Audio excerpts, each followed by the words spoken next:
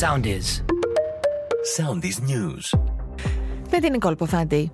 Στη φυλακή τα δύο αδέλφια για τη δολοφονία Καραϊβάζ δεν έχουμε καμία σχέση με τη δολοφονία, φέρονται να υποστήριξαν στις χθεσινές τους απολογίες ενώπιον του 30ου ανακριτή. Αστυνομικοί συνέλαβαν ύποπτο που φέρεται να άνοιξε πυρ με αποτέλεσμα να χάσει τη ζωή της μια γυναίκα και άλλες 4 να τραυματιστούν μέσα σε ιατρική δομή στο κέντρο της Ατλάντα. Η επίθεση με ντρόουν στο Κρεμλίνο έχει προκαλέσει ήδη οργιώδεις εικασίες και θεωρίες συνωμοσίας με επικρατέστερη αυτή της προβοκάτσιας. Σε κάθε περίπτωση η Ρωσία είναι η μόνη κερδισμένη, λέει η ανάλυση του Sky News. Η Κίνα επιβάλλει σε όλο ένα και περισσότερους ανθρώπους απαγόρευση εξόδου, προκαλώντας τεράστια ανησυχία την ώρα που οι αρχές λένε ότι η χώρα είναι ανοιχτή για επιχειρήσεις έπειτα από 3 χρόνια αυστηρών περιορισμών για τον κορονοϊό. Νέο έκτακτο δελτίο επιδείνωσης καιρού εξέδωσε η Εθνική Μετεωρολογική Υπηρεσία. Τις επόμενες ώρες αναμένονται κατά τόπους ισχυρές βροχές και καταιγίδες που θα συνοδεύονται από μεγάλη συχνότητα κεραυνών, χαλαζοπτώσεις και ισχυρούς ανέμους.